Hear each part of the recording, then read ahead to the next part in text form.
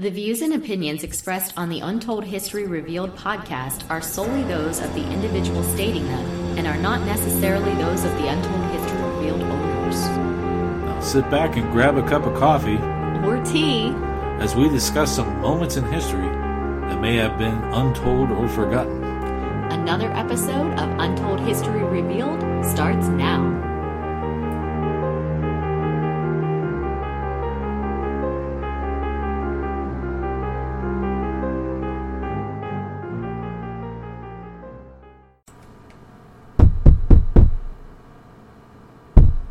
You know what? You're going to kill me. Why? All those episodes that we were doing, I don't think I had the microphone on and the record button going. What am I going to do with you? Oh, my goodness. Guess we're going to have to do them over again. All our poor listeners, they've been waiting. And you haven't waiting and been, waiting and waiting. You've been posting nothing. Alright, anyways, hello gang, and welcome to another episode of Untold History Revealed. I am your host, Sean Donnelly. And I'm your co-host, Marianne Donnelly. Well, let me tell you who we are, what we do, and why we're doing this. We are the owners of Dark Shadow Ghost Tours and PanicD.com. And throughout the years, we've done a lot of research and investigations and traveling in this great country of ours, and we have a lot of information and decided to put together this little podcast to talk about history and forensics and paranormal and things like that. Some things you may have heard before, maybe some details you haven't, but basically this is meant to be like a little hobby type thing. Mm-hmm. And we said we keep doing it as long as we were having fun. Yep. And then, of course, life gets in the way. I was just going to say, life got in the way. Life gets in the way. Sorry, folks, we haven't been on for a while, but we're starting up again. There we go. Yeah, we got to work out the cobwebs here, where all the buttons and everything are. So, I don't know about you, but I do have a lot of fun doing this podcast. Yeah, I enjoy it. I love, especially if you come up with a topic that I don't know too much about. I like go and start doing extra research just because I can, and then I get all excited and agitated, and it makes for my enjoyment. Well, the problem is we're supposed to be going over all the research and stuff we already have, but when we come up with a topic and we try to find more, it's like we keep digging and digging and digging, and I know. We probably have enough to do thousands of podcasts. Probably, episodes, you know, but we always have to dig deeper. And that's right, because we want to know more. Yeah, it's a curse. Yeah. All right, so anyways, you know, we haven't done this in a while. I think, well, I did look, but I don't remember. I think it was September maybe of last year. Was our last one. It was episode 19. We took off for the holidays. And the end of the school year. Long holiday. Yeah. But, you know, I missed it. I missed doing it. And, you know, I got the notice about renewing our subscription on Podbean. And I'm like, okay, well, we're going to bring this back, or we're just going to let it go, or, you know, what? So I logged in and I looked, and, you know, we have 19 episodes out there now. This makes our 20th episode, but it's actually Season 2, Episode 1. Okay, but this is our 20th podcast. Do you know how many downloads we've had? I don't know. How many have we had? 11,582 downloads. It's a lot of downloads for 19. 19 episodes. Yeah. Now, that could be one of two things. Either people are downloading and listening to our podcast, which is cool. I mean, that's why we're doing it. Or, you know, just somebody sitting there, you know, on and keep hitting refresh, you know. I don't know that it works that way. I don't know either. But I think, you know, if you download it, you download it. I don't know how to do the counter, yeah. But we're up there. We're over 10,000, 11,000 actually. This one might push us over 12, so. That's right. Guess what, folks? If so, that's a lot of twos. Season 2, 12,000, you know, the 2 and the 12,000. Yeah, 20th episode. Lots of twos. But I think it's safe to say we're back. I see. Okay? Mm-hmm. Hopefully life will work with us and let us keep going. Okay, so normally our schedule, what we had before, we're gonna try to stick with that again. We came out with a new one every Wednesday night at 9 p.m. Okay. But till we get back on track and get caught up, we might be, the next few or several episodes, we're just gonna knock them out and post them. Okay, kind of get caught up. Ooh, you're gonna do that? Oh my goodness. Well, we got time off right now. Okay. It is the holiday season, but, you never know what happens. But maybe we'll record them and space them out in case we do get busy. Which, you know what, and talking about this, when we let it go, we went away last summer, and a lot of people probably don't realize this. We pre-recorded, 6 podcasts, and they were scheduled and went out. We did it, ahead of time. Right, so that we could go on vacation. Yeah, so then we went away for a couple weeks. Yeah. I don't know why we didn't. I don't know. When I say life, I mean work. Yeah, work got in the way. The real job. Our real job. What pays the bills and gives us money to eat, and I like to eat. If you haven't seen my picture, well, if you have seen my picture, I like to eat. I like my groceries. So I guess I have to, give time and props to the regular job. But there you go. Okay. All right. Well, this episode is titled "The Truth About July 4th." Ooh. Mm-hmm. I think our listeners like when we do the truth abouts. These think? episodes seem to. I think they were doing well, weren't they? The truth abouts. Well, I think we got most of our downloads on some of the creepier ones, like the bloodiness behind this and the truth about this. Well, that is the truth about the bloody icky. Whatever. Okay. Well, July 4th. Okay, so when you think of July 4th, why is July 4th significant? Well, that's known as our Independence Day here in the United States. Exactly. But why did they pick July 4th? Supposedly, that's when we had the signing of the Declaration of Independence. That's what most people think. Yes. That's what I thought. Why wouldn't you? Why wouldn't you? Right? And in school, you learn about the Declaration of Independence and things like that. And you're a school teacher.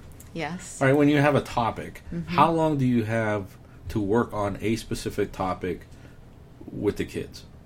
And then you got to be done and move on to the next topic. Not long. Time-wise. Okay, so an average, you teach high school, so yes. you have, 55 minutes a day? Roughly? Approximately. And then out of that 55 minutes, you got to spend at least 20 minutes with classroom management. Shut up, sit down, get your stuff out, quit touching her. Well, it depends on the classroom. Mine, I have fewer of that because I rule with the iron fist. Okay, so let's say 15 minutes. Okay, so at least 40 minutes. All right. Now, how many class periods within a given week are you dedicated to a topic? 1, maybe, if that. And then on that topic, you have to have a pre-assessment, post-assessment, some sort of lab. So by the time you're done, you get 10 minutes. Boy, he is really picking some funny numbers out of here. But okay, yeah. No, the idea is that there's really very little time per topic. Right. Yes. So 10 minutes to go over a topic like independence, Declaration of Independence, to go over the details of that, it's not enough time. Right. It's not. No, absolutely not. So we have an hour. I think we've wasted 10 minutes maybe, but then we got, a break and stuff like that. But we have more time to talk about this. And True. The truth about July 4th. And July 4th was not the day that they signed the Declaration of Independence. Right. It was not the day that they declared independence. Mm-hmm. July 4th was the day that they approved the final draft of the Declaration of Independence. Right. And the date that ended up on top of the printings. The printings. Yeah. Mm-hmm. Show's over. That's it. That's the truth about July 4th. I think that the listeners want a little bit more. Yeah, we got a little bit more. And, we got a timeline to go over and, a little bit about the story about July 4th and things like that. But let's let's dive into it. Let's talk about the story of July 4th and how we got there? How we got to that date. Awesome. Okay? And how it became a national holiday. Okay. Which, by the way, it really wasn't made a national holiday until, like... Actually, I think all of the signers were dead already. Yes. It was like 1870. It was... Yeah. And the last surviving signer actually died in 1832. For those of you who don't know, the Declaration of Independence was in 1776. Right. I guess we probably should have mentioned that. Over that. So, it was almost 100 years later before it became a national holiday. Okay, so let's go over the story of July 4th a little bit here. Let me just make sure one thing real quick that we're recording. That would suck. Okay, yes, we are recording. All right. So we celebrate American Independence Day, 4th of July. Okay. Most people think July 4th was the date of the signing of the Declaration of Independence. I'm repeating myself, but I'm also reading this right here. You're reading your notes? Hey, it's been, what'd you calculate, 9 months? Okay, I know. Give me a break. All right. Okay, so July 4th, like I said, was the date that they approved the final draft of the Declaration of Independence. It was actually July 2nd. You're looking at me like go ahead. I'm wrong. No, I'm Jump in if I'm wrong. No. But it was July 2nd when they convened. It was actually July 1st when they reconvened. Convened on July 1st, but July 2nd was when they were presented with the first copy of the Declaration of Independence after there were modifications made from the first draft. Right. So they reconvened on July 1st. Okay. And then on July 2nd, they ratified or accepted the Lee Resolution for independence. And then after they had agreed upon that, then they went ahead and handed over their draft of the Declaration of Independence, said, hey, guys, let's take a look at this. And they made some changes. They discussed it for, the 2nd, the 3rd, and the morning of the 4th. Okay. So the Continental Congress approved the final wording, or the final draft, of the Declaration of Independence on July 4, 1776. They've been working on it a couple days, like you just said. And all of the... okay, so they finally agreed on it. July 4th became the date that was included on the Declaration of Independence. In the fancy handwriting copy that was made. That copy is now displayed at the National Archives in Washington, D.C. It's also the date that was printed on the Dunlap broadsides, which we'll talk about. Are we talking about in this or maybe in the next one? Okay. We'll talk about it a little bit. The Dunlap broadsides, the original printed copies of the Declaration were circulated throughout the new nation. They weren't signed yet. The Dunlap broadside copies did not include signatures. They were actually like a typeset. It was a type printing. It wasn't the handwritten copy. Okay. Yes, because that wasn't made until later. So when people thought the Declaration of Independence, July 476, was the date, that's what they remember because that's what was on top of the Declaration of Independence. Right. Okay. So in contrast, there's another date, and you said earlier you knew this. I did know it. There's another date, September 17th, that's celebrated every year. I'm approaching 49 years old. I don't remember this. It's not extremely celebrated. Not anything like the 4th of July. It's Constitution Day. Right. And that's the day when they signed the Constitution. Right. Okay, so the actual signing of the Declaration of Independence took place on August 2nd. Yes. Of 1776. Yes. Okay. So how did the 4th become a national holiday? Well, for the first, actually 15 to 20 years after the Declaration, it really wasn't celebrated that much. No. There was a lot of stuff still going on, little bit of turmoil. And the thing about the Declaration of Independence, too, it was, you got to imagine that the 13 colonies were governed by England. Okay? And I'll go through the timeline later. But they were governed by the king. Okay? So when they declared this and put together this document, all the people who put their signatures on there were considered, that's considered to be treason. Right. Okay? I mean, this is a big deal. Mm-hmm.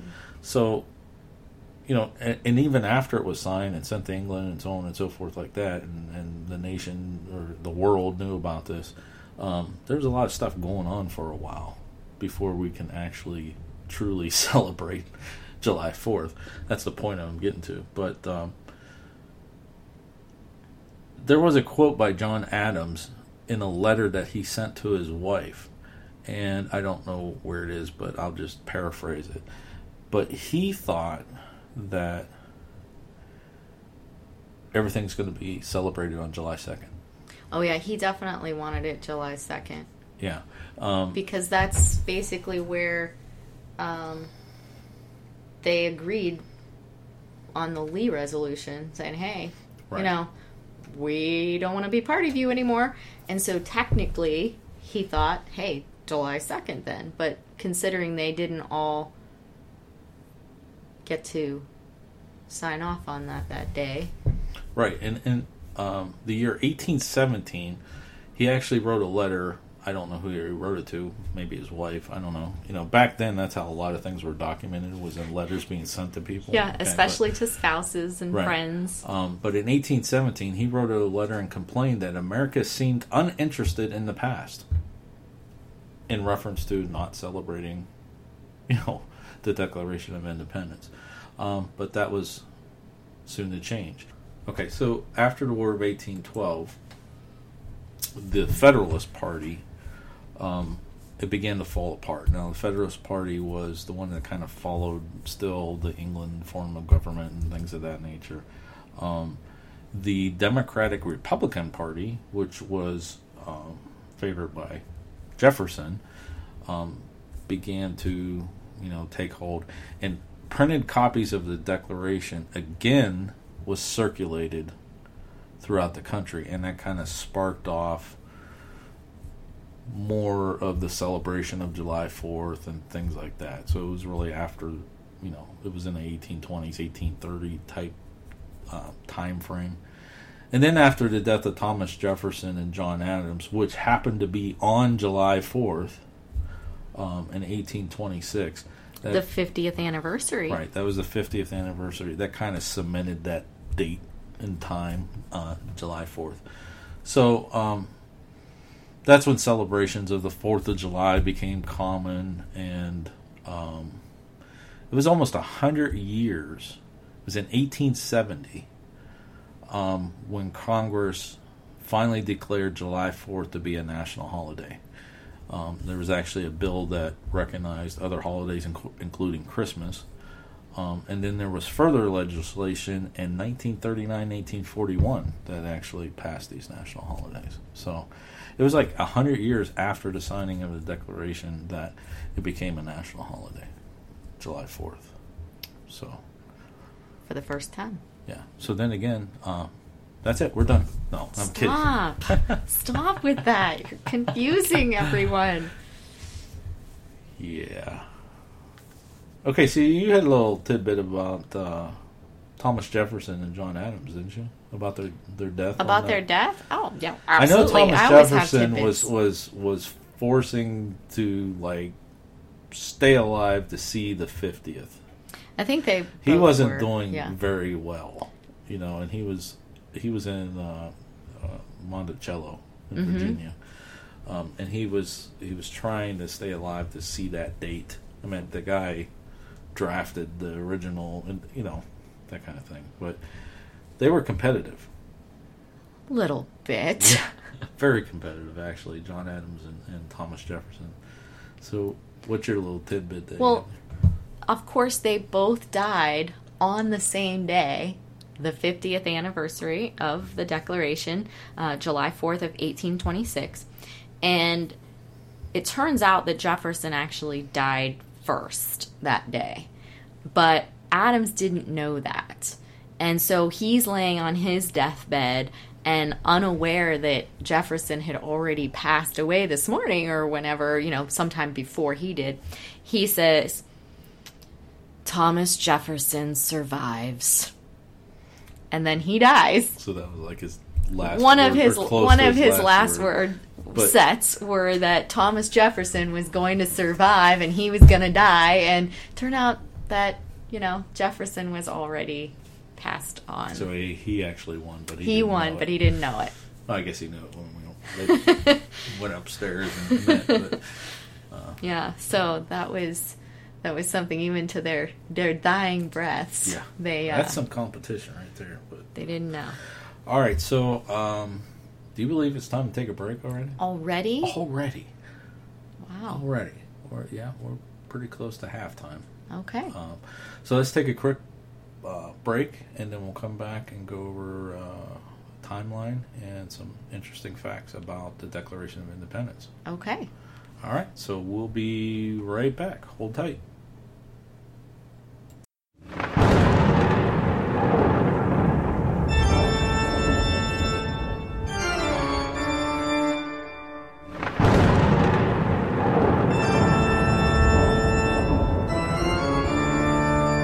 Your calendars, close your doors, and turn off all the lights, as twice a month BTE Radio brings you a new episode of The Haunted Spotlight. Sean and Marianne Donnelly of Dark Shadow Ghost Tours dig deep into the archives of the Panic D database and take you inside a different location with each new episode. Learn the rich history and hear the paranormal claims of some of the most infamous and unsuspecting locations from around the country. Ever wonder what roams the property or lurks behind those closed doors? Curious about the true history of that creepy house that sits down the street? Want to know what evidence a paranormal investigation group may have captured? Then find out every other Sunday and tune in to BTE Radio for another chilling episode of The Haunted Spotlight, if you dare.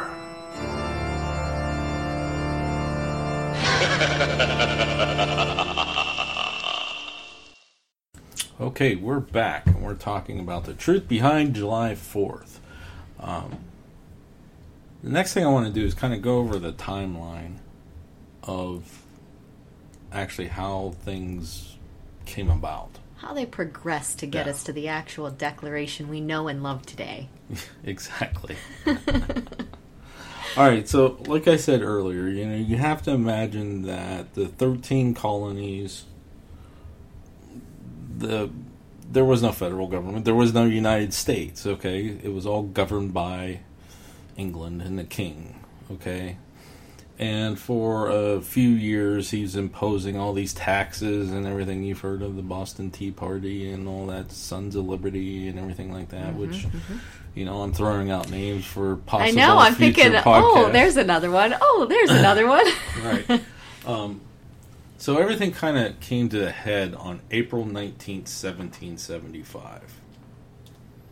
And this was actually, the term "a shot heard round the world" has been used multiple times, but this was the first time that phrase was coined, because there were shots fired at Lexington and Concord in Massachusetts, which started the Revolutionary War. And that started thing. That was April 19th, 1875. How about 1775? Did I say 1875? You did. But that's okay. 1775. It would be terrible for the Revolutionary War to start 100 years or so after we had our declaration. All right, don't make me start this whole session over again, because I will, okay? You got to excuse us, folks. It's been 9 months. It's a little bit rusty. But anyways, who cares? We're having fun. Right? Okay. And I just thought of something. That's what makes these things so hard. Is like I'm thinking, okay, who fired the shots? Let's start looking into that. And that's how these things. That's how our hobbies. That's our hobby. It's like you see that little thing, or oh, that was a ruler. That was a ruler. You're making the noise. No. Okay.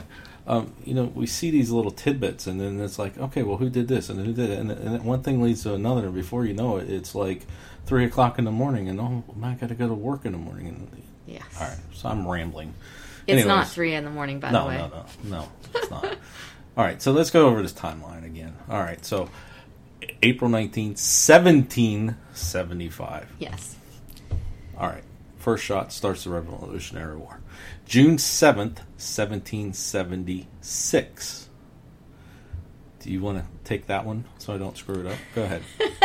Well, this is when Richard Henry Lee of Virginia, one of the delegates from Virginia, makes a motion in a meeting at the Continental Congress, and he reads this resolution that has a few parts, but in it he states that these United Colonies are, and of right ought to be, free and independent states, that they are absolved from all allegiances to the British Crown, and that all political connection between them and the state of Great Britain is and ought to be totally dissolved. Okay, so let's just be clear. June 7th, 1776. Yes. Pre-declaration. Yes. However, it was the first Continental Congress. Yes.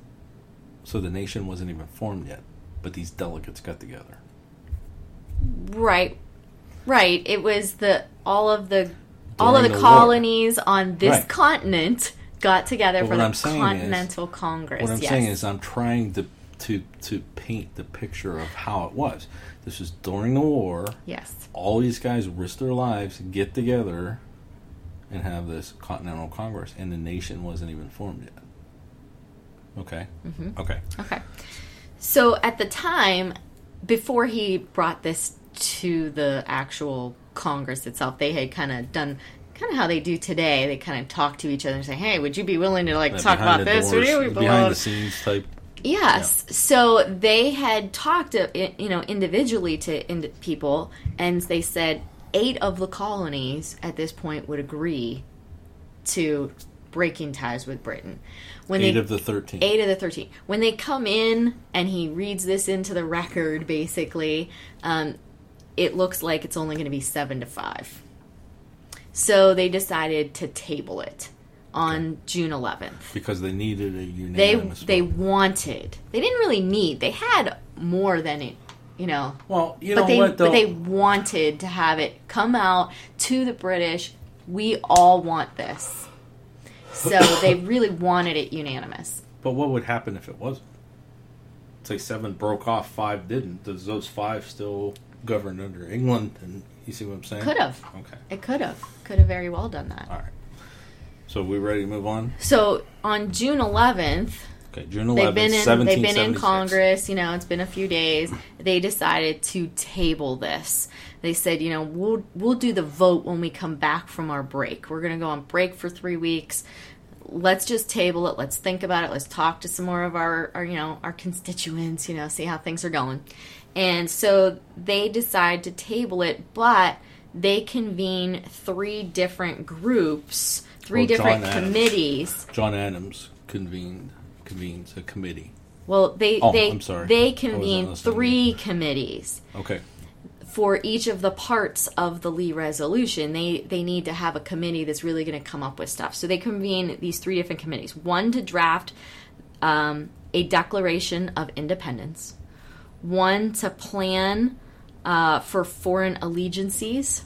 To kind of come up with how are we going to deal with the other So this countries. Is the beginning of the Constitution, mm-hmm. Bill of and Rights and 3, prepare and digest the form of a confederation. Okay. So those are the 3 committees that get made, and one of those committees, obviously, was the one for the writing of the actual Declaration of Independence.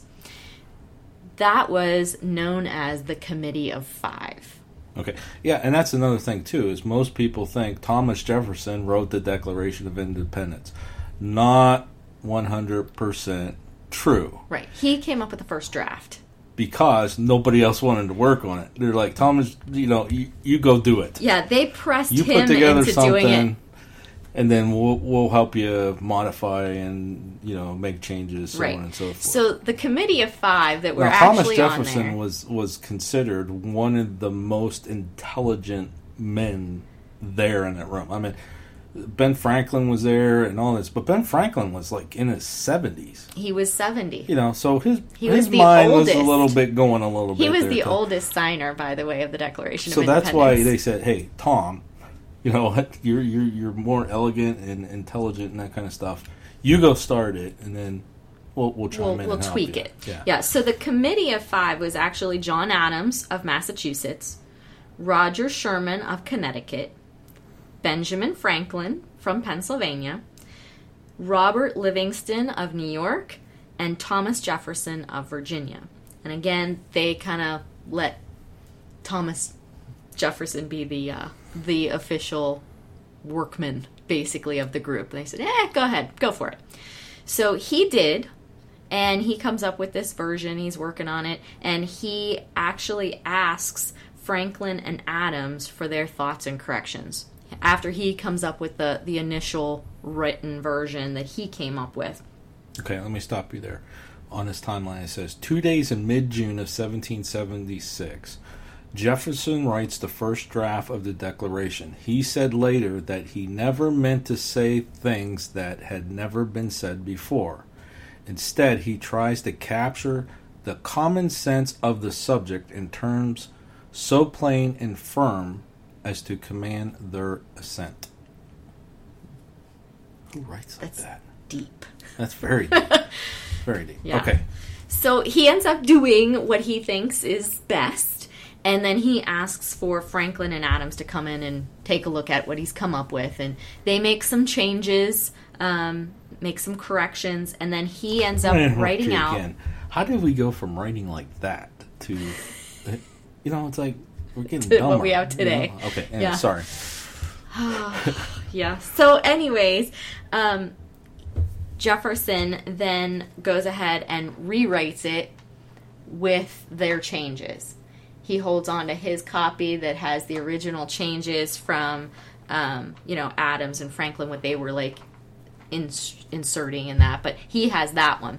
He writes the new, nice, clean version, and that's the one that they're going to present to the Continental Congress.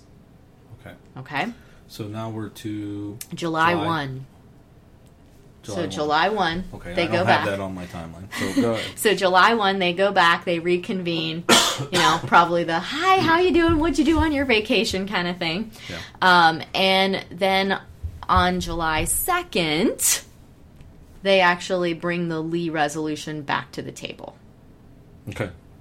So they bring that back to the table, and 12 of the 13 vote aye. Meaning yes. 12 of the 13. 12 of the 13 colonies. So it's better than 7. Definitely better than 7. Okay. The 13th is actually, which state? Or which colony? I know. New York. There you go. It was New York.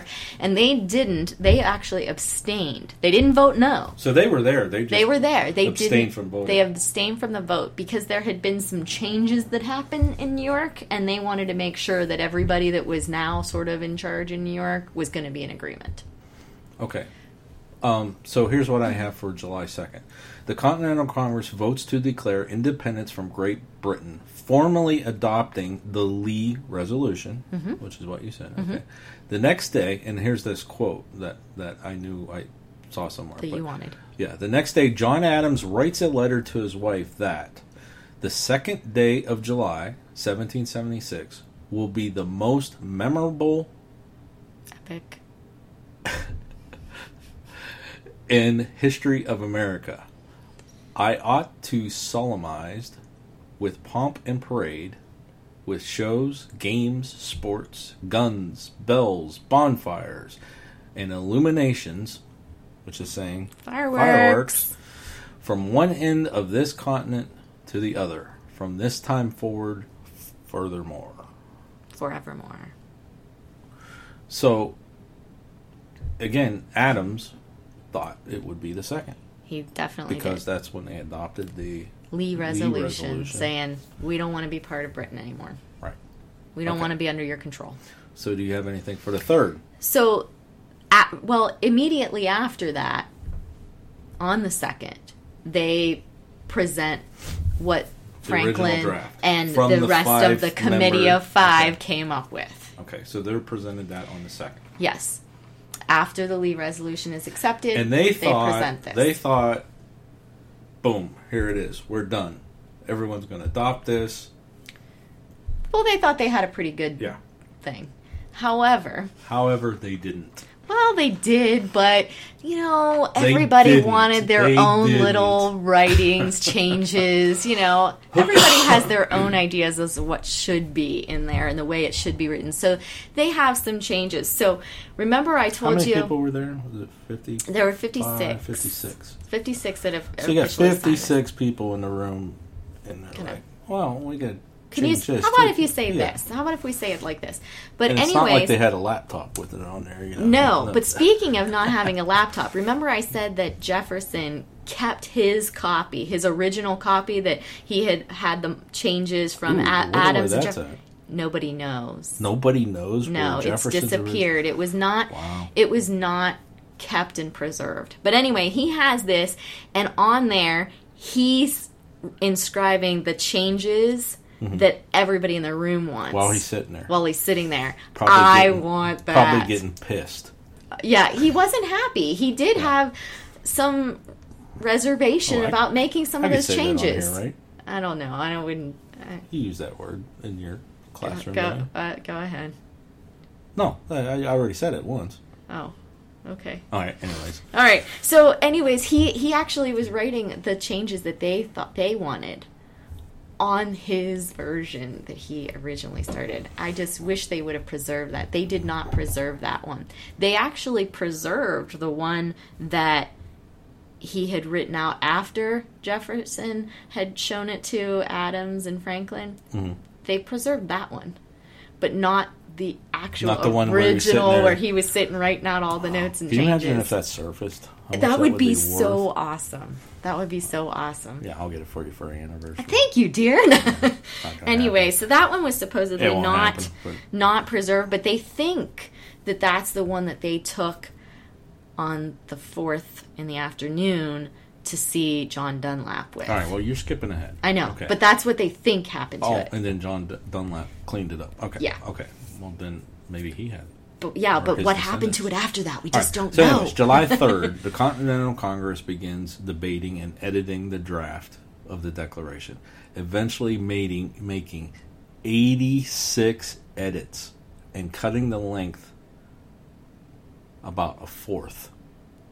Yeah, I would be ticked off if I was Thomas Jefferson. Number one, they made me do it. I sat here and did all this time, all this other stuff, and now I got to sit here and make all this. Yeah, I'd be upset, But he still has that backbone of the Declaration itself, Right. So he should still feel happy about that. But he was not happy with all the changes. Well, I don't blame him. There were some of them that he just was not happy about. All right, so this gets to the actual date that everybody celebrates, which is July 4th, 1776. Okay, so the Continental Congress approves the final draft of the Declaration, formalizing what had already been decided on July 2nd. Right. They had decided to back away, be independent. And they hire a printer called his name was John Dunlap, to print copies of the Declaration to be distributed throughout the colonies. Yeah, he was apparently the guy that did all of the printing for their Congress. Like, he was the one who they had pretty much hired to always do their printing for them. So it turns out that the Committee of 5 actually has to take it to him to have done. Like, the Congress, it's still your job. You're still in charge of this document, so go get it taken care of. So they actually had to go... Hey, Tom, run over there to the printers, will you? Yeah. So he goes out. They actually went over to John Dunlap's, and like I was mentioning a minute or so ago, that's where they think Jefferson took his original that he had written with all those changes, where they actually went there and then had him typeset it. Yeah, but it was written again because the one that's on, the official one that's signed is handwritten. Right, that was handwritten by Matt. Stop! You're jumping ahead. I get excited. We're trying to do a timeline here. All Okay. Right. So July 5th, Dunlap delivers his 200 copies. Go ahead. Okay, so nobody knows how many copies. It's written pretty much everywhere, all over the place, that it's 200 copies. But nobody really knows that it was 200 copies. They don't know how many he was able to get done in one night. Okay. But, there is another 200 copy thing that happened later on in history that, we'll talk about. Okay. And that's where I think the 200 actually came from. All right. So they now call these copies the Dunlap broadsides. Now, these weren't handwritten; these were typeset. Typeset, yes. Okay, and no signatures. There were no signatures on them, it did have although the date, it did 4th, have July 4th, right? And it did have John Hancock's name on it as the president of the Congress, and it did have the secretary's name on it. Okay, the Continental Congress secretary's name. So one of the copies of this, the Dunlap broadside, was officially entered into the Congressional Journal. And the other copies were distributed throughout the colonies. Yeah, they sent them to the different colonies. They sent them to the, commanders of our military, things like that. They kind of distributed them around. Okay, so July 6th, the Pennsylvania Evening Post becomes the first newspaper to reprint the whole Declaration. But news of the July 2nd decision to declare independence has already been widely reported, and various celebrations and discussions are already taking place throughout the colonies. Yeah, but what's interesting is it wasn't actually until the 9th when it was actually officially approved. Well, we're getting there. You're jumping ahead again. All right. But everybody's celebrating. Yeah, well, that's all right. All right, so July 8th. The Declaration is read publicly to the people of Philadelphia. Around this time, Congress gets around to sending a copy of the Declaration to its emissary in Europe to be distributed to various European governments. However, the original letter is lost, and the Declaration isn't formally delivered to Great Britain and the rest of Europe until November, which is quite interesting, when news of the Declaration had already reached Europe. Yeah. So those Dunlap broadsides, there's only 26 copies known to exist today. Mm-hmm. All the other copies, they've been destroyed, disappeared. There are 26 official known copies, and there are 2 of them over in Europe. And there are 3 of them that are in the hands of private collectors. And then the rest of them are, we don't United States. No, I wish. But like museums and things like that have the others. But there's only 26 of those copies that are left. I wonder what happened to the one that actually got lost on its way to Europe. The official one that we were sending to say, "Hey, we're done with you." I want to know what happened to that one. Yeah. Did it get lost in rough seas? Or, seriously, what happened to it? Well, that leads us to July 9th. Now, here's where this gets interesting. So, when was it approved officially? Was it the 2nd? Was it the 4th? Was it... And actually, for full unanimous approval, it really didn't happen until July 9th. 1776, sorry. That's okay. This is when New York finally approves the Declaration. Right. And they are the last of the 13 colonies to do so. So in reality, the final approval was not the 2nd, was not the 4th, but it was the 9th. Yeah. But the 4th is still on there, and they've already made copies, and they've already distributed them, and it's been printed in the newspaper and read publicly. And then New York's like, okay. I guess we probably should sign this thing then, right? Yeah, so all 13 of them finally are approved on the 9th. Yeah. Yeah. So... All right, so this moves on to July 19th. You want to go ahead and take that one? So on July 19th, Congress actually orders a fairly engrossed on parchment copy to be handwritten, it was handwritten. Fairly engrossed copy would mean that it was handwritten. So I'm going to stop you here a second. I'm going to put out a spoiler alert here for those of you who are fans of National Treasure movies, which we are, specifically National Treasure 2. She's going to throw out a name here that's historically accurate in the movie. Go ahead. So anyways, Congress orders the fairly engrossed on parchment the unanimous declaration of the 13 United States of America to be signed by every member of Congress. And who do they have to actually write it? Who do they get to write it? Is a gentleman named Timothy Matlock, who was the assistant to the Secretary of the Congress at the time, Charles Thomson. So he's actually the one that they have write it out, was the assistant to the Secretary of Congress. Now here's an interesting fact too. The Declaration of Independence, that is signed by all 56 members. 56 members. Mm-hmm. The handwriting, the person who wrote that out was Timothy Matlock. Yes. That is his handwriting. Timothy not Thomas Matlock. Jefferson's, not Ben Franklin's, not any of the original 5 on the committee.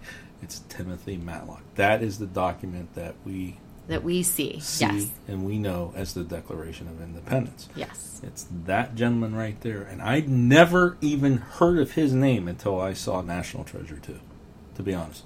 I've never heard that name. Unless I learned it in school and it completely blew my mind. But you would not have learned it in school, because in school you just get, hey, the Declaration, here it is, here it was signed, Ben Franklin wrote it.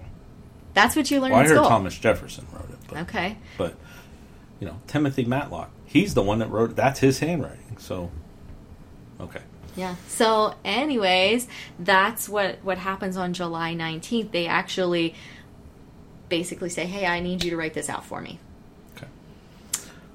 I wonder if he's the one that wrote it out from Thomas Jefferson's notes. Or did he write it from the printed copy? I believe... I think he wrote it from the printed copy because that became the official document. Okay. But who knows? He may have seen it. He may have touched it. He may have it, locked away somewhere in his papers. I don't know. We still don't know. So those of you who've seen those films in school, the films that, where they show up with the signing of the Declaration, the Declaration of Independence, or, movies or that thing, that actually took place on August 2nd, 1776. Right. The order of which those signatures are on there are based alphabetically on where they were representing? It wasn't alphabetically. It was based on their location on the United States from the north to the south. So okay, I get you. Yeah, so it was by region, all the way. Okay. Yes, so I believe it was Georgia was actually the last. Of course, the infamous signature of John Hancock was the largest, and he said he did that so he make sure that King George could see it. Now, here's a little spoiler thing too. We may do another podcast on this, on 2 people that were very influential in this whole thing, which was John Hancock and Samuel Adams. Those guys were considered, enticers or something. But those 2 guys were the ones that were, going back and forth with England and ticking everybody off and all that stuff. And actually, they had bounty on their head from, they were looking for those guys. Yeah. I'm sure King George wanted them over there to have a few choice words and then maybe string them up or something like that. But yeah, so August 2nd was the signing of the Declaration, and then this date's not on here, but it was in November when it actually reached, the official one reached over there. So. Right, when they got the official notification. So, is it time for tidbits yet? Because I got tidbits on the signers. No, go ahead. Okay. Go ahead. I'm going to check, make sure we're recording. Oh, goodness, here we go again without recording. We are. Yeah, so I kind of mentioned a couple of these guys earlier throughout the the broadcast here, but Benjamin Franklin, one of our committee of 5, was actually the oldest person to sign the Declaration. So at the time of the signing, he was 70, and he then died at 84 back in 1790. But he was the oldest one to sign it. The youngest one to sign it was Edward Rutledge, and he was 26 at the time. Now, there was somebody that he beat out as the youngest by only 3 months, because there was another 26-year-old who signed it as well, and that was Thomas Lynch Jr. He was actually just 3 months older than the youngest, so he loses out just by that much. The one who lived and survived the longest, the last surviving signer, was Charles Carroll, and he died in 1832, and at the time he was 95 years old when he died. So he became our last surviving signer of the Declaration. I can only imagine him being there and going, I'm the last one. Yeah. Everybody else is gone. So anyways, then we had the most signers by a colony that would at this point now be called a state was, yes, Pennsylvania. They actually had 9 signers on the Declaration, and Virginia was the second most with 7. So this document becomes one of our 3 charters of freedom. The other 2 being the Constitution and the Bill of Rights. You got it. Okay. And they are all currently housed National Archives. Yeah. Not where they always were. But, no, that's going to be another podcast. Yeah. The traveling. What was that called? Charters of Freedom. The Charters of Freedom. Yeah. Maybe that'll be our title. The Traveling Charters of Freedom, or something like that. But that's a whole podcast, and that is very interesting. They weren't always at the National Archives. In fact, it took them a while to get there. It did take them a while. A lawsuit, I believe. So. Well, it was sort of a lawsuit. I mean, they didn't actually have, the United States versus whatever, but they actually did go back through all the documentation of all the oldest documents to try to find out when it was originally decided where it should go. Yeah. Yeah.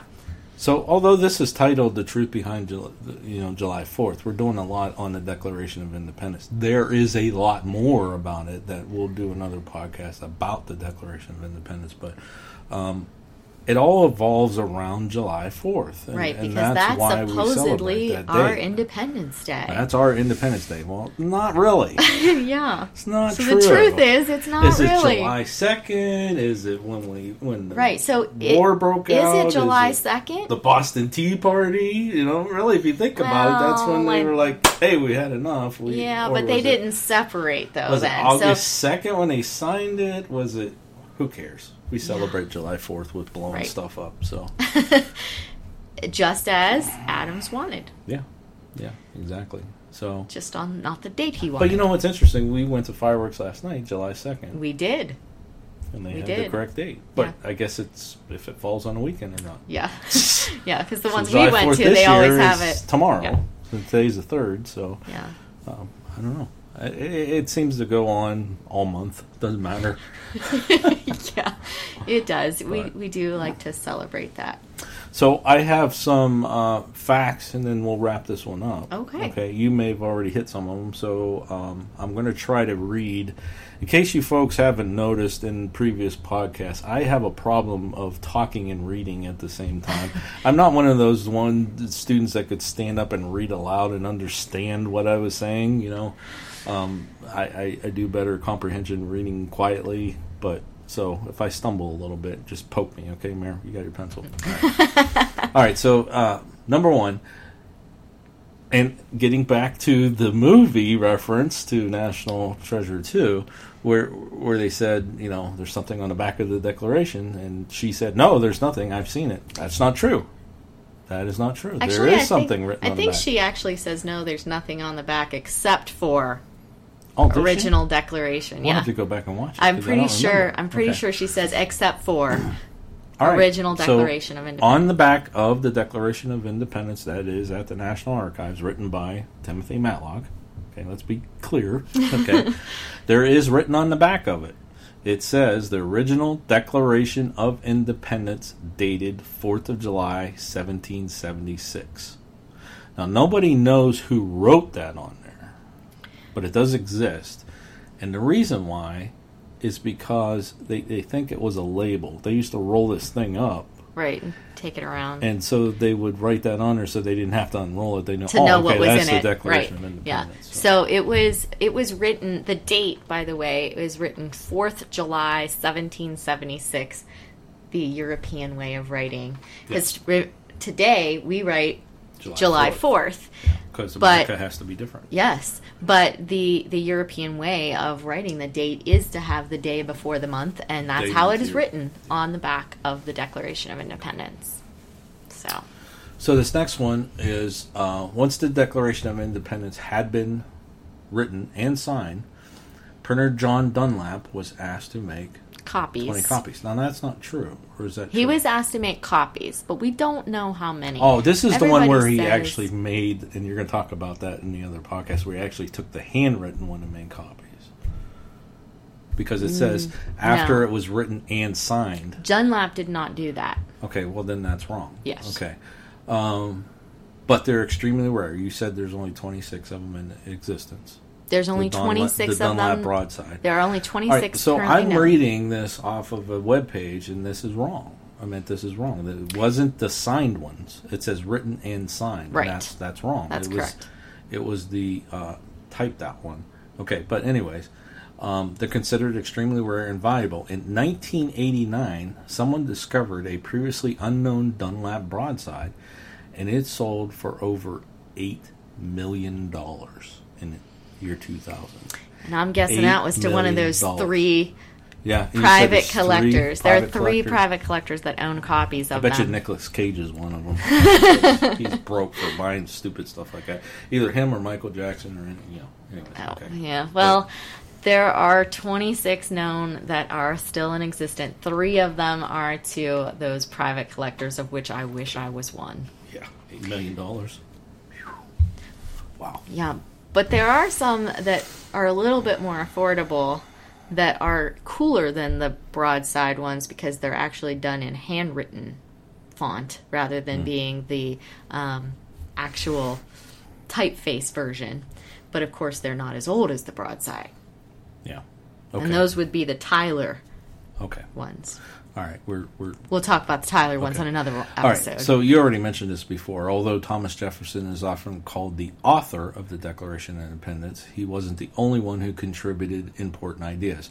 Jefferson was a member of a 5-person committee appointed by the Continental Congress to write the Declaration. The committee included Jefferson, Benjamin Franklin, John Adams, Robert Livingston, and Roger Sherman, which you mentioned those earlier. I did. Right? I did. So now this one, she's biting her tongue to the next fact. Go ahead. You can do it. When the official document was signed, Robert Livingston, one of the actual committee of 5, never signed it. Yeah. So he was part of the committee to come up with it and write it, and he refused to sign it. He thought it was just a little bit too soon to declare independence. He kind of wanted... He got scared. He kind of wanted to stick with Britain. Yeah. He got scared. Yeah. So, you want to do the next one? I don't know. What do you have? I don't know where you are. I was just talking about...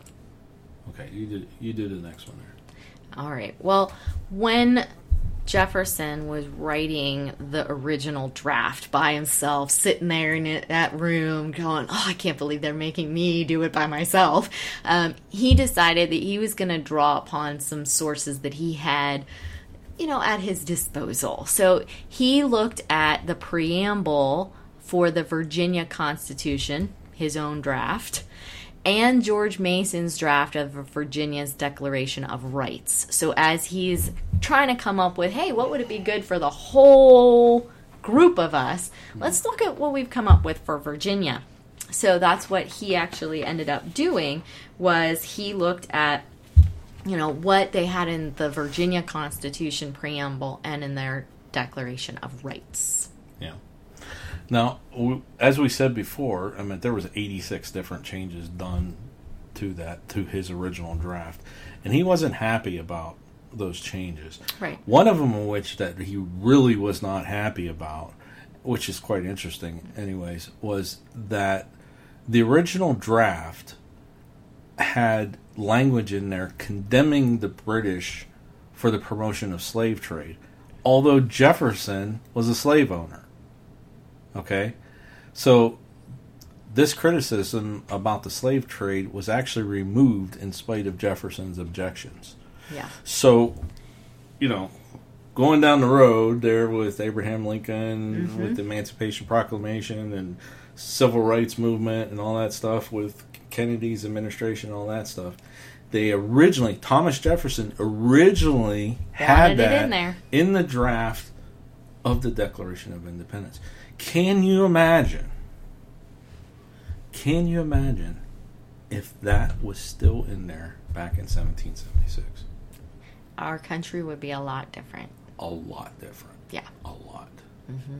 And understandably, he was upset about that being taken out. Yeah, so that's an interesting fact right there. Yeah, he definitely wanted that in. And it is quite interesting. He himself had slaves, but yet was willing to condemn the idea of slave trade. So, yeah. Okay, so like we mentioned before, too, and we're going to do another podcast, that the actual Declaration of Independence, Constitution, Bill of Rights didn't actually arrive to the National Archives till 1952. Yeah. That's a long And he did not make a mistake on that date. 19, not 17. Well, that would be before. Or 18 would be after. 1952. Yeah. That's amazing. It was a long travels that the Declaration actually had. There's just tons of places that it was all along the way. Now, you talked about the two youngest signers of the Declaration and, that kind of thing. And then we also talked about Thomas Jefferson and John Adams. Both died on the 50th anniversary of the Declaration of Independence. But this next one, I want you to go over a little bit more. This is kind of interesting. Some of the wording that is actually in the document, where it came from and how he adopted some of Virginia stuff. So go ahead. Yeah, so if you remember a minute or so ago, we were kind of talking about how, he was sitting there and he was drawing on Virginia's paperwork and documentation for their rights list and things like that. And some of the most famous lines in our Declaration were actually inspired by Virginia's Declaration of Rights that George Mason himself had written. One of those lines is, in Virginia's Declaration, it said, "All men are born equally free and independent." Jefferson took that, and in the Declaration of Independence, he modified that, twisted it around just slightly, and says, "We hold these truths to be self-evident, that all men are created equal." And Mason also had listed in Virginia's Declaration of Rights that natural rights, that man had natural rights, and he listed them as enjoyment of life and liberty, with the means of acquiring and possessing property and pursuing and obtaining happiness and safety. And Jefferson took that list and kind of shortened it slightly. And he says, man's inalienable rights as life, liberty, and the pursuit of happiness. And that, I think, is by far one of the most famous lines of that document. Life, liberty, and the pursuit of happiness. Everybody uses that quick statement, and that also came as a result of his, reading of Mason's rights list from Virginia. Right. It's kind of shortened, tweaked it. So this next one, 9 signers of the Declaration died before the American Revolution ended in 1783. See, then again, it's like, which 9? I actually could tell you that. I don't have it in front of me, but I actually have a list of all the signers, when they died, how many kids they had, all kinds of information about them. But I struck a nerve. You did. I have that information. If I only knew you wanted it, I could have told you. All right, so in the summer of 1776, when the Declaration was signed, the population of the nation, the new nation, United States of America, the population was about 2.5 million. Today, the population is more than 300 million. That's a big growth, but it is. Yeah. But we also have, expanded far west as well, and north and south, if you think about it. So the oldest signer, and you said this, was Benjamin Franklin, who was born in 1706. So he was 70 in 1776. Right. He went on and did even more. He negotiated the Treaty of Alliance with France in 1778, the Treaty of Paris, which ended the Revolutionary War in 1783. And of course, he did a lot of other things as well. All the inventions and, we know Ben Franklin. He's our man, right? Right. He can't do it. No, I can't. No, okay. The only signer of the Declaration of Independence to survive beyond the 50th anniversary was Charles Carroll of Maryland. He died in 1832. Yeah. When he was 95 years old. Yeah. Mm-hmm. So. Okay, you want to go ahead and do this next one? All right. So, all of the signers were not from the United States. None of them were. Oh, of course. Yeah, there was no United States. So, in fact, it was actually all but 8 of them were born in the colonies that we would eventually have as the United States. All but 8 of them were actually born in the colonies. So they were born here, but of course the United States didn't exist, so they weren't really born in the United States. So all but 8. All but 8. Wow. Okay. Yeah. That's pretty impressive. So here's another one too that's kind of interesting, and this ties in the Liberty Bell. As we mentioned before, the first public reading was in Philadelphia, July 8th, 1776. But there was a story that was written in the 1840s that suggested that there was a bell that rang, which was the Liberty Bell, that brought everybody together to come down to hear the reading and everything. However, historians now doubt that this happened. And the reason why was at that time in the 1840s, the steeple that housed the bell was in bad condition and was probably unusable. So they probably had a little bell, and they had on a little stand in the middle of town, chime, chime, chime. Or maybe they just said, "Hey, tomorrow at noon we'll have a thing. Come by." Yeah, I mean it's a cool story. Yeah. Hey, they rang the Liberty Bell and come and but all right. All right. So this last one, although August 2nd was the date of the official signing ceremony, right? There were several who actually signed it. Later dates. Yeah, it's amazing. We go say, hey, July 2nd, we're going to do this. July 4th, we're going to say it's official. But then, we're going to wait a little while because we didn't really make it official till July 9th when the 13th colony did it. And then, we'll have this signing on August 2nd. And there's still people who don't get there. So these late signers included Elridge Gerry, Oliver Wolcott, Lewis Morris, Thomas McKean, and Matthew Thornton. Yeah. So. Yeah, so not really everybody even did it on the 2nd. Yeah, really, not everybody signed it on the 2nd. So that's kind of interesting. So July 4th. Yeah, that's the truth behind July 4th. I guess if you just had to pick a day out of that whole timeline and say July 4th, I guess it works, but okay. That's the date that's on there. It is. Alrighty, folks. Well, that's going to end this one. And it's going to wrap it up. Going to wrap it up. I would love to add a little segment here at the end of each one of these, but that's going to require more help from our listeners. Yes. All of season 1, we were begging people to make comments and send us, emails or whatever, and then we were going to answer questions or whatever on the future podcast. Right. And we finally got one. Yeah, we No did, way. but it wasn't while we were doing those. Right. This was March of this year, Yeah. after they were out there. Right. So we're going to call this the correspondence segment of the Okay. podcast, and hopefully we have more. And I'll tell you guys how you can contact us. But we got an email from Aaron Forsberg in March of this year. Right. Okay.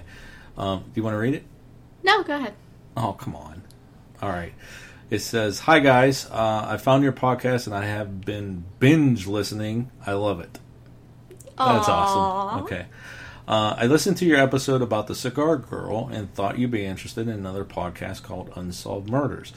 Aaron, thank you very much. That sounds like one I would We love. are actually going to go out there and search for that podcast because that sounds pretty cool. But they recently did an episode on the Cigar Girl as well. Just thought you would want to know. They have some theories of theirs about what happened to her as well. Now, we post some theories, my theory, your theory, that Right. kind of thing. But, yeah, I want to go and track that down and listen to it. That's awesome. This is why we're doing this. That's right. Send us more stuff. So I hope there's going to be a season 2. Ah, there it is. Here it This is is. the first episode, and we thank you very, very, very much for your email. And it says, thanks for the great episodes, Aaron Forsberg. So this is awesome. I love getting, Yes. this is the first email we got. I hope we get more. Please, please, please send us more emails. Here's how you can do it. It's very simple. You don't even need an email address. You can actually go to our blog site, which is, and I'll see if I get this right, because it's been 9 months, folks. Okay. It is, and I don't know off the top of my head. That's how bad I am. I'm going to bring it up. It is untoldhistoryrevealed.blogspot.com. Yes. And you would think, being that I have a side business that does websites and stuff, I would shorten that URL. Maybe I will someday. I don't know. But anyways, it's Untold History Revealed, all crammed together. Yes. .blogspot.com. You go to our blog, and there's some other stuff on there that might not even be related to some of our podcasts that we never we haven't done them yet or did something. a blog on it yet. But it's just cool things that we found and stuff like that. But anyways, if you scroll down on the right hand side underneath where it shows our current episodes and how to search and everything, there's a contact form. And this is how Erin contacted us. She just filled that form out, real simple, and it shoots us an email. Awesome. Easy. Please do that. If you're listening to these podcasts, if you like them, if you have suggestions for other topics, we might already have the stuff, and we just have to pull it out of a file folder or something. Like we have file folders. It's all in our head somewhere. Yeah. Or boxes or Or whatever. boxes from our trips. Now, why are you going to tell people that? I was going to make it sound like we're all organized. But anyways, or comments. If you don't agree with our opinions or what we're saying, or you've heard something different or whatever, please tell us. That's the whole point of this, is just to have open communications and kind of record stuff for future generations. And Yeah, because as you mentioned earlier in this broadcast, in school they don't have a lot of time to go in depth exactly. in a lot of and these then things. and like And a lot of this history is being lost. I just said a little bit ago, in 1840, a story came out that they rang the Liberty Bell during that thing, and that might not be true. Right. So. There you go. All right, so that's going to end this episode. So Until next time. Until next time.